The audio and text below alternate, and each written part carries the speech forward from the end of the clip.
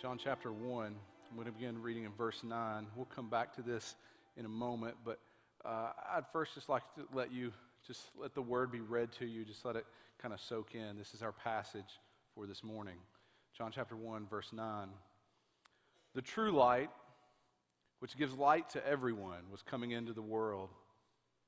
He was in the world, and the world was made through him, yet the world did not know him. He came to his own, and his own people did not receive him. But to all who did receive him, who believed in his name, he gave the right to become children of God, who were born not of blood, nor of the will of the flesh, nor of the will of man, but of God. And the Word became flesh and dwelt among us, and we have seen his glory, glory as of the only Son from the Father, full of grace and truth. God's method is a man, and that man is Jesus. Pray with me for just a moment. Heavenly Father, Lord, I pray that you would do a work in this place, in the people who are here. Lord, I pray that your word would saturate our hearts as our attention looks to Christmas. Lord, I pray that you would focus our attention on your Son Jesus and the implications that he brings into our life. I pray this in his name, the name of our Savior, in the name of Jesus. Amen. Christmas is almost here. You guys excited? Yeah, that's what I'm talking about. The kids are like, whoo! Kids excited. I'm excited for some Christmas. It's here. Presents are coming. I like it. I love Christmas. And you guys just love Christmas? Yeah, see, look, yay! I love it. It's so good. I love the presents, and I love the family. And yes, I get to say that even though I'm a pastor. I get excited about those things. I like all of the lights and stuff. Now, I don't decorate anything, but I like to enjoy other people who put in all the time to do all that stuff. And one of the things that's really cool is even as a church family, and we get to take part in that and with one another, and you guys have been so incredibly encouraging to me and to Amy just over the past few weeks. Man, I've gotten notes and cards and all that kind of stuff, and man, just thank you. I've even got gift cards. Some of you guys hooked me up with gift cards for new kicks. Yeah? I mean, you know you're styling if you get some shoe gift cards. Now, either that means you really like my shoes, or you're looking at them going, what's wrong with him? I don't really know, but I'm taking it as love, okay?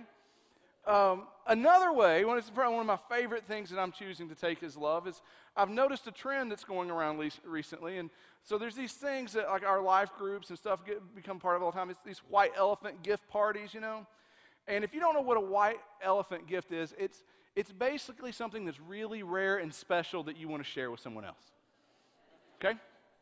And I've noticed on Facebook that our groups have been giving pictures of me. Check this out. Pictures of me so that they can, put it on their mantle and pray for me throughout the week. Isn't that special? Look at that. So, yeah, I know. And so I even learned something in between the service I didn't know before. So Danielle is on the left, and their life group party was the other night. She picked first, which means at the end she could exchange that gift for any other gift. She kept it. Because she's committed to pray for me, or she's thinking that's a pretty nice picture frame. I don't know which one, but I'm gonna choose it's praying for me. Anyway, one other thing real quick before I move on. We're a church that celebrates plurality. You know that. We don't have a pastor. There's multiple of us. There's 9 elders. Listen, don't let Pastor Paul and Pastor Mike feel left out. They want to be prayed for too. So figure out a way to kind of get that going, all right? I love Christmas. I love the family part. We need to take that down. I love the family part of it. It's just awesome. I mean, and especially the crazy parts of family. You got that one family member that shows up at Christmas and they're just odd. Some of you are that family member, but you know what I'm talking about. We love it. It's just good. Listen. Take a moment and just catch this, because this is context for what we're going to read today. The family was created before the fall. As a church, you've heard me say that a lot, but that's a really important thing. God instituted the family, Adam and Eve, the family, in the Garden of Eden before there was sin. That's really special. There are not many things that we experience and that we have that go back before sin. God said it was good. Family. This is a good thing. And so much of what we're going to talk about this morning is really how Christmas is about family. And we're going to try to peel the layers of that back. And I'm going to own something, okay? I've been studying on just in my own life some things around this for the last month, and that's the worst thing to do as one who's speaking, because then I've got 100 thoughts that are swirling about in my head. And the first service got all those 100 thoughts, and I don't know if they made any sense to them. All right? So I'm just going to own it. I'm struggling a little bit. So here's what I need you to do. I want you to work with me. Help me. Just acknowledge he's crazy. He's going to be random. He's going to be all over the place. There's some really good stuff in this that I think we can peel back and will help us focus on Christ and Christmas in a way that's refreshing and encouraging for us. But you're going to have to work with me a little bit because I'm going to be a little messy, okay? We good? Got a plan? When we talk about family, one of the things I want to bring you back to is in Romans chapter 8. Those who are in Christ, Christians, Jesus followers, people who have placed authentic saving faith in Jesus, Paul says they are adopted. He says they are children of God, just like John says here, children of God. And Paul says, if children, then joint heirs with Jesus. Brothers, sisters with Jesus. Family. That's an incredible thought. That as we are redeemed and reconciled, we are not just set apart. We're not servants in heaven. We're family. And so Paul, with this in mind, asks this question, what can separate us from the love of God? He says, we are more than conquerors. Here's the context. We're his children. We are family. Who can separate us from God?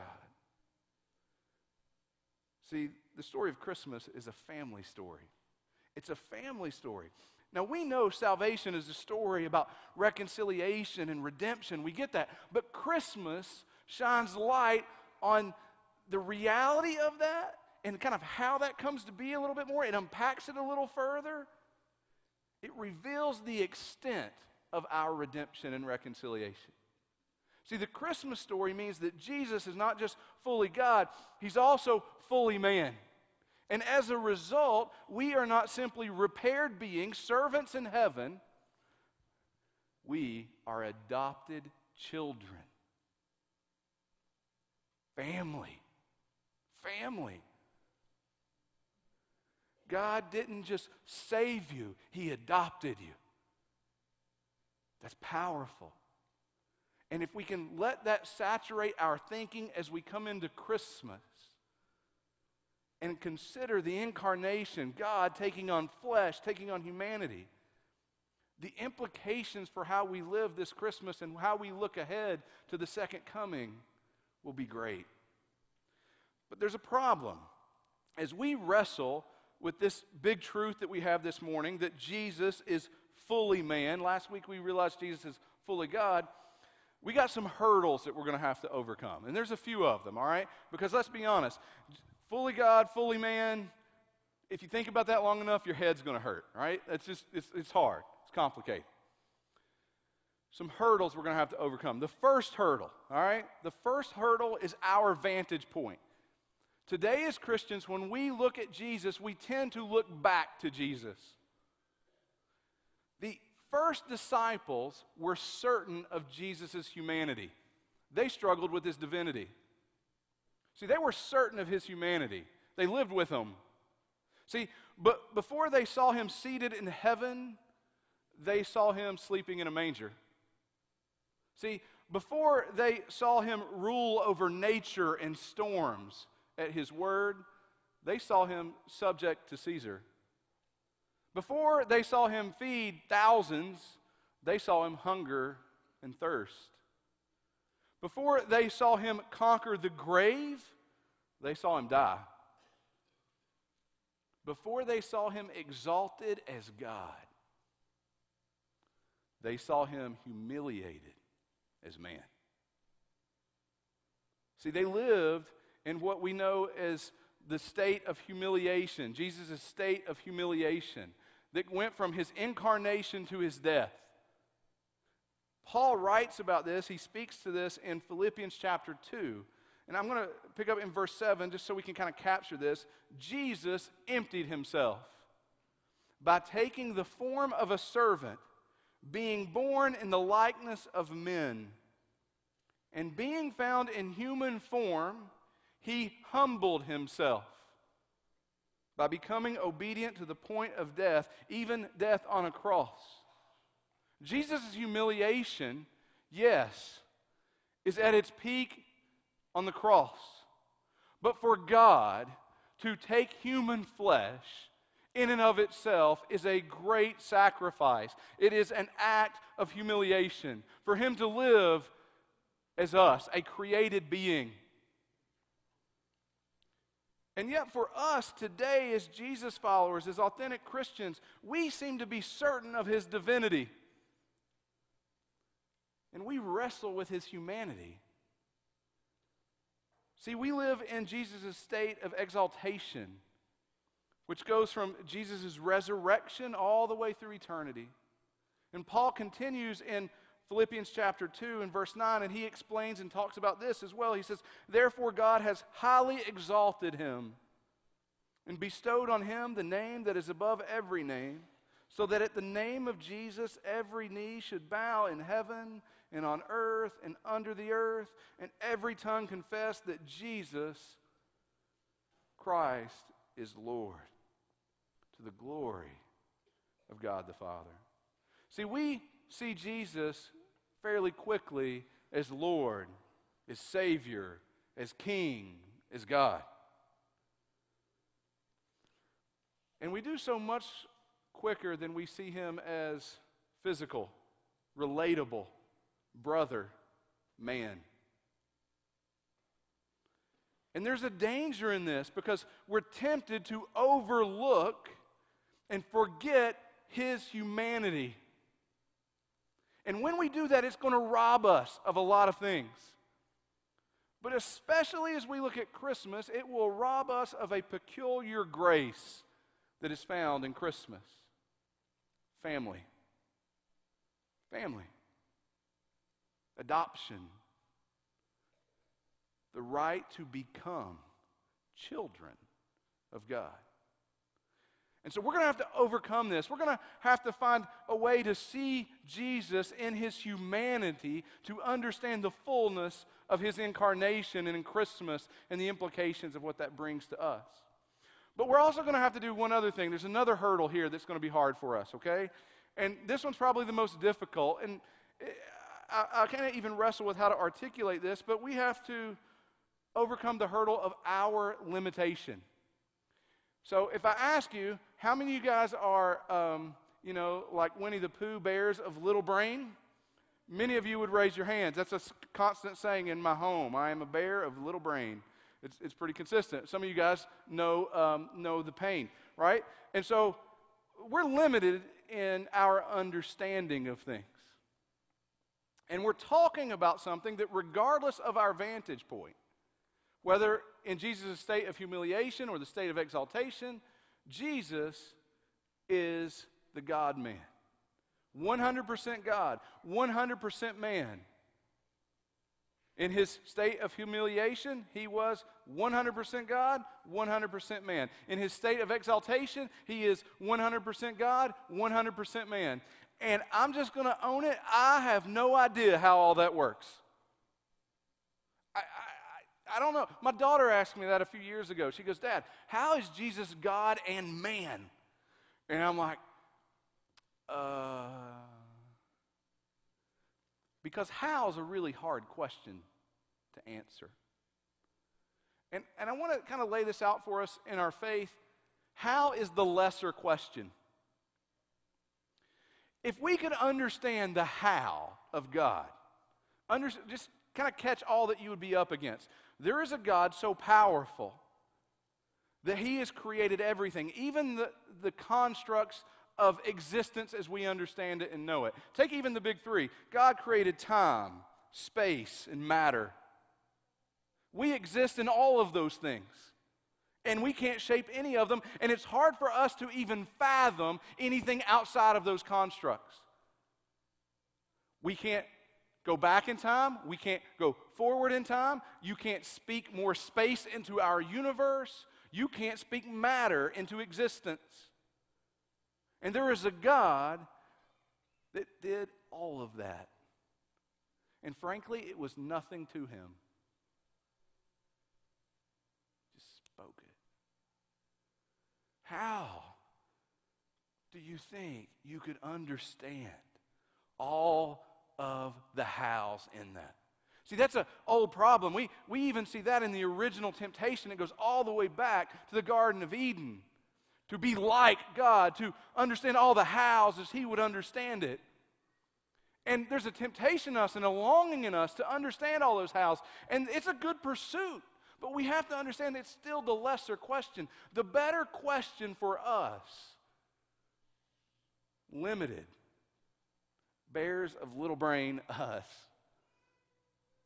is who and why. Who and why. Because the implications are the goal. We will never understand the fullness of how like God. But we can live in the implications of who He is and see how the whys shape our life. See, Jesus Himself acknowledged this. Think of it this way. In John chapter 8, verse 58, Jesus said to them, "Truly, truly, I say to you, before Abraham was, I am." So Jesus is speaking years after Abraham, saying, before Abraham was, I am. Right? Anybody else? Look, I don't understand how that is, but He's proclaiming it. And what He doesn't stop and do, go, oh, now let me explain how all that works. Nope. Proclaim truth, here it is. But Jesus also says in Mark chapter 13, verse 32, but concerning the day or that hour, no one knows, not even the angels in heaven, nor the Son, but only the Father. So here's two very clear statements. Jesus says, I am God. I exist outside of time. Next statement. I'm man. Only God knows the time. Only the Father. I don't know how all that works. I claim it as truth because it is revealed and proclaimed. And I accept that the hows are a little bit beyond my understanding. I wrestle with it. I study it. I want to understand and build more and more on my understanding of how. But what I know for certain is how is the lesser question. I'll give you some real practical examples, okay, that are heavy. Because, I know it's Christmas, but let's just be real. Christmas is a time where a lot of us are hurting and suffering too. And after a couple of decades in ministry and being around families, one of the hardest things that you face as a pastor is in great seasons of suffering and loss. And you can imagine in a church of 1,000 people, and maybe even larger than that at times, how many times as pastors we walk with a family who's faced the loss of a child through miscarriage, or the loss of an infant through sickness or accident. And they want you to explain to them, where is my child?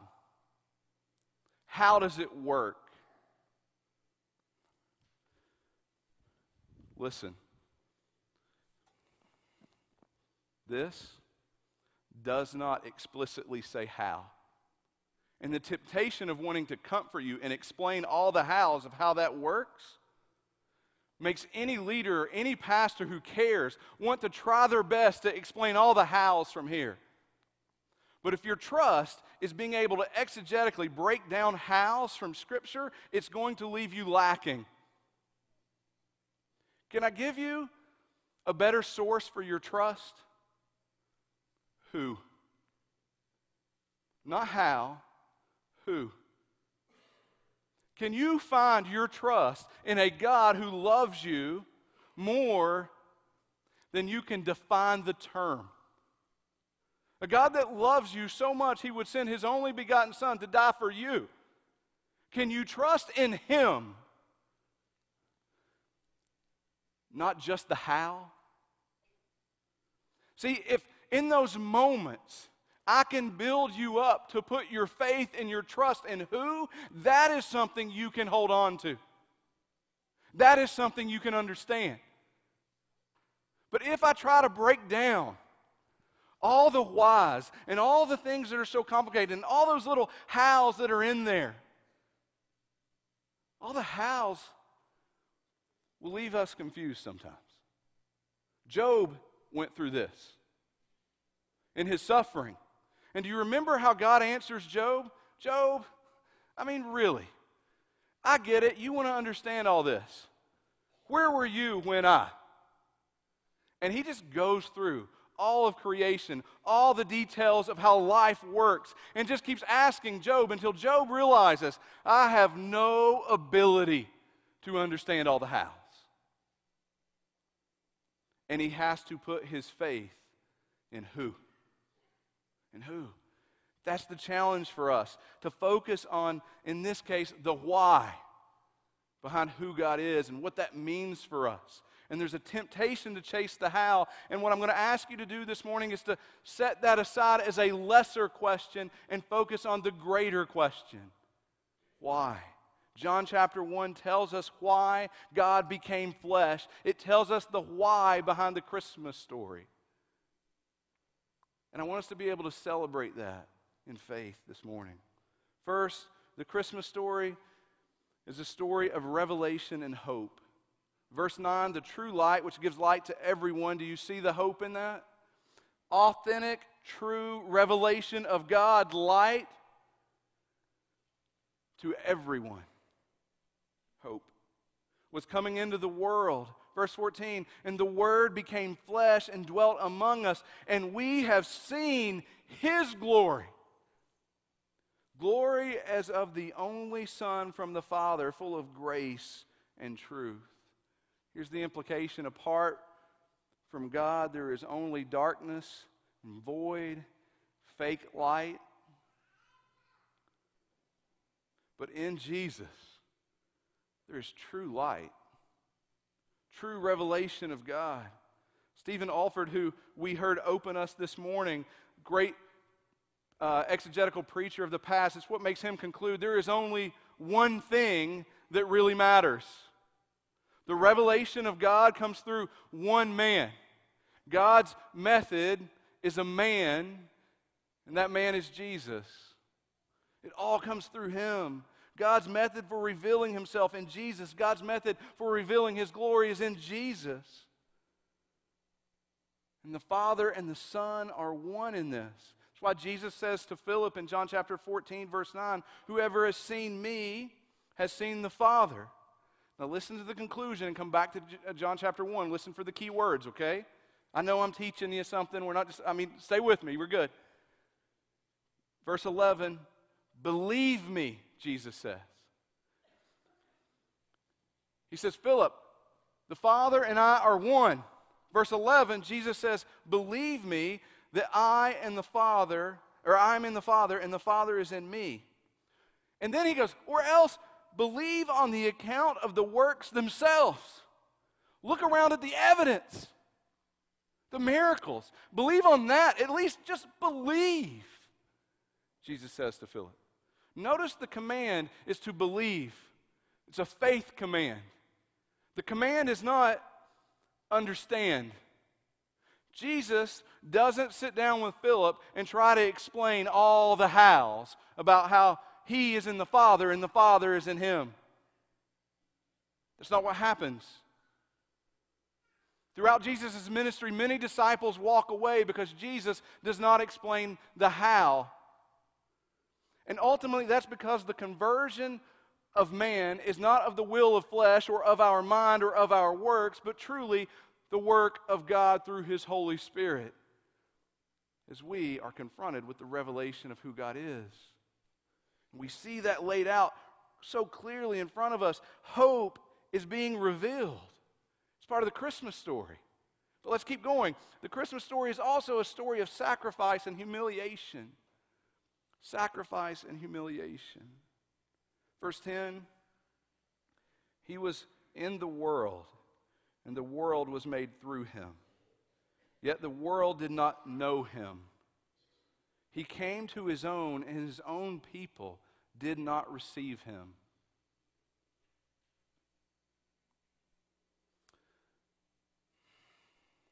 For some, Christmas is hard.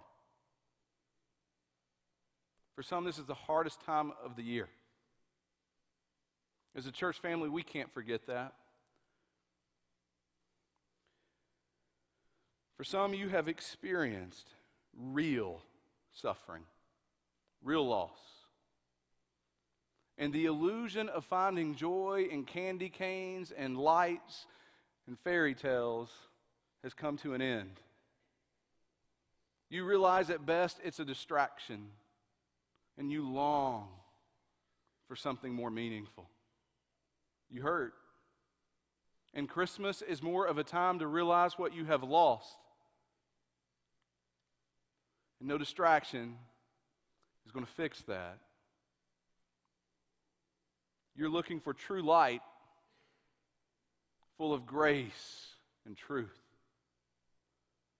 Something that has value and meaning beyond the little things of this world. Christmas demonstrates God's love. It calls us to believe. Remember in John chapter 14, verse 11, believe on the account of the works themselves.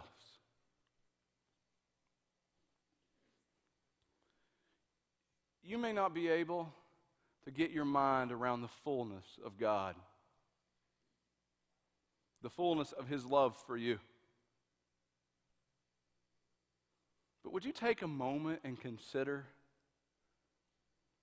the work of God for you? God, a supreme being, chose to humiliate Himself, to take on flesh, to the point of death, so that He might pay the penalty for your sin, reconcile you back into His family, give you hope, joy, meaning, purpose, all for you. He did all this for you, and I get it. You've experienced the pain of broken and bruised and sick flesh. So is He. You've experienced the pain of the death of a loved one. So has He. You've experienced heartbreak and betrayal, and so has He. And you hurt because you've been mocked and humiliated. So has He. All for you. He took it on. Not because of the consequence of His sin, but the consequence of your sin and my sin. He took it on. Because He loves you. There is some joy in what we celebrate in Christmas that goes beyond all the little things, that gives us a peace and a hope that surpasses our understanding. The author of Hebrews touches on this when he writes in Hebrews 2, beginning of verse 14, since the children, catch the theme, have flesh and blood, He, Jesus, shared in their humanity, so that by His death He might break the power of him who holds the power of death, that is the devil, and free those who all their lives were held in slavery by their fear of death. Verse 17, for this reason He had made like them. He was made to be like them. For this reason, that we could be His children.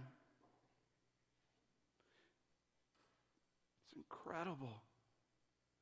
He goes on in chapter 4, verse 15, and he says, "For we do not have a high priest," speaking of Jesus, "who is unable to empathize with our weaknesses. But we have one who has been tempted in every way, just as we are, yet he did not sin. Let us then approach God's throne of grace with confidence, so that we may receive mercy and find grace to help us in our time of need." Why do you get to approach the throne of God in confidence? Not because you're just a repaired servant in the kingdom, because you are His child, joint heirs with Christ.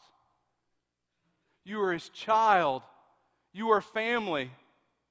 My daughter does not fear approaching me. She's my child. We are His child. He loved us so much. He made this our way. He sacrificed for us. Third, final point. The Christmas story is a story of faith and adoption.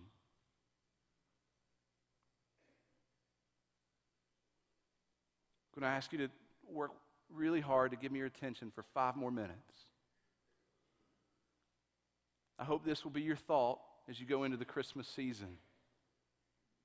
Verse 12, "But to all who did receive Him, who believed in His name, He gave the right to become children of God, who were born not of blood, nor of the will of the flesh, nor of the will of man, but of God." God's method, the will of God, God's method is a man. That man is Jesus. And we are called to a response, to believe in Him.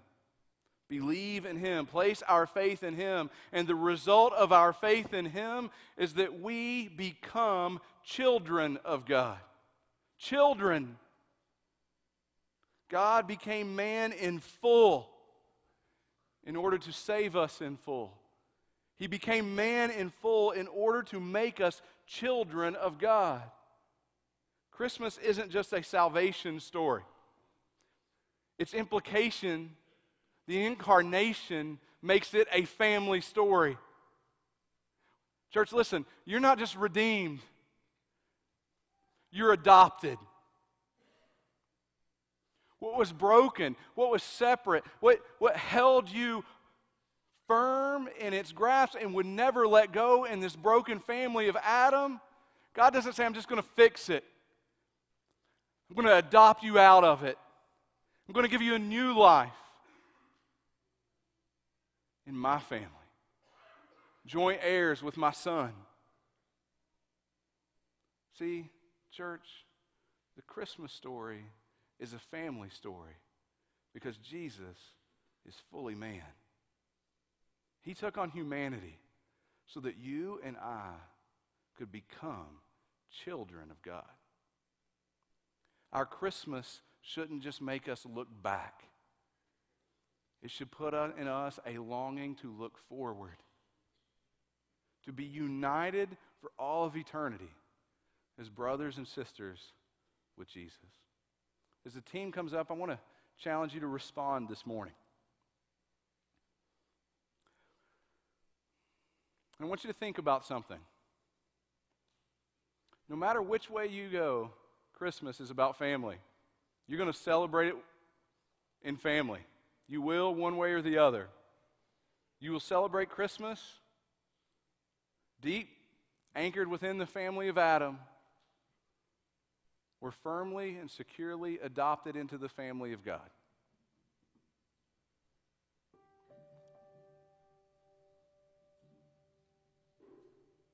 God's work so that in those who believe in Jesus, you might become children of God.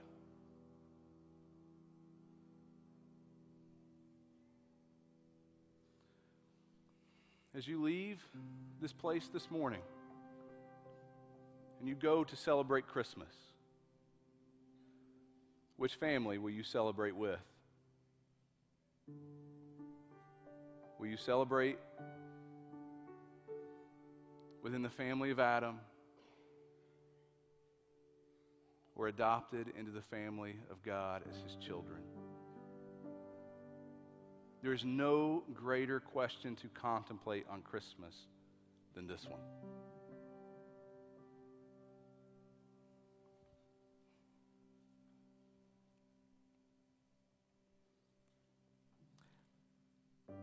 I don't understand all the hows of how Jesus is fully God and fully man. I don't understand all the hows of a triune God who exists three in one, Father, Son, and Holy Spirit. But in faith, I understand that God's method for my redemption, for my reconciliation, church, listen, for my adoption is Jesus. And there is nothing else that really matters. And if you're here and there's never been a time in your life where you believed in the name of Jesus, where you placed repentant, saving faith in Jesus, I pray that right now, maybe for the first time in your life, you would pray to a supreme God who revealed Himself and offers you adoption. And that you would cry out, repent of your sin, and claim Him as Lord, as Savior, fully God, fully man.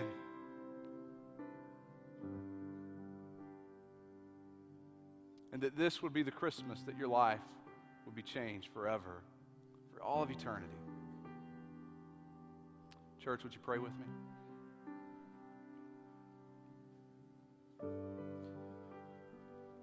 Heavenly Father, your word is good.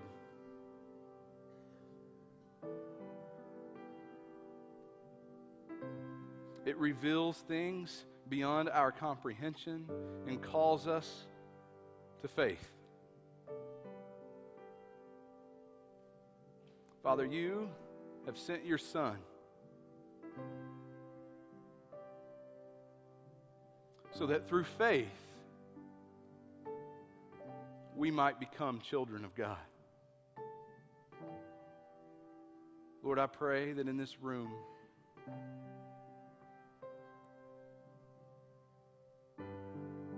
if there is one who has not believed, Father, I pray through the power of your Holy Spirit this very morning, you would adopt them.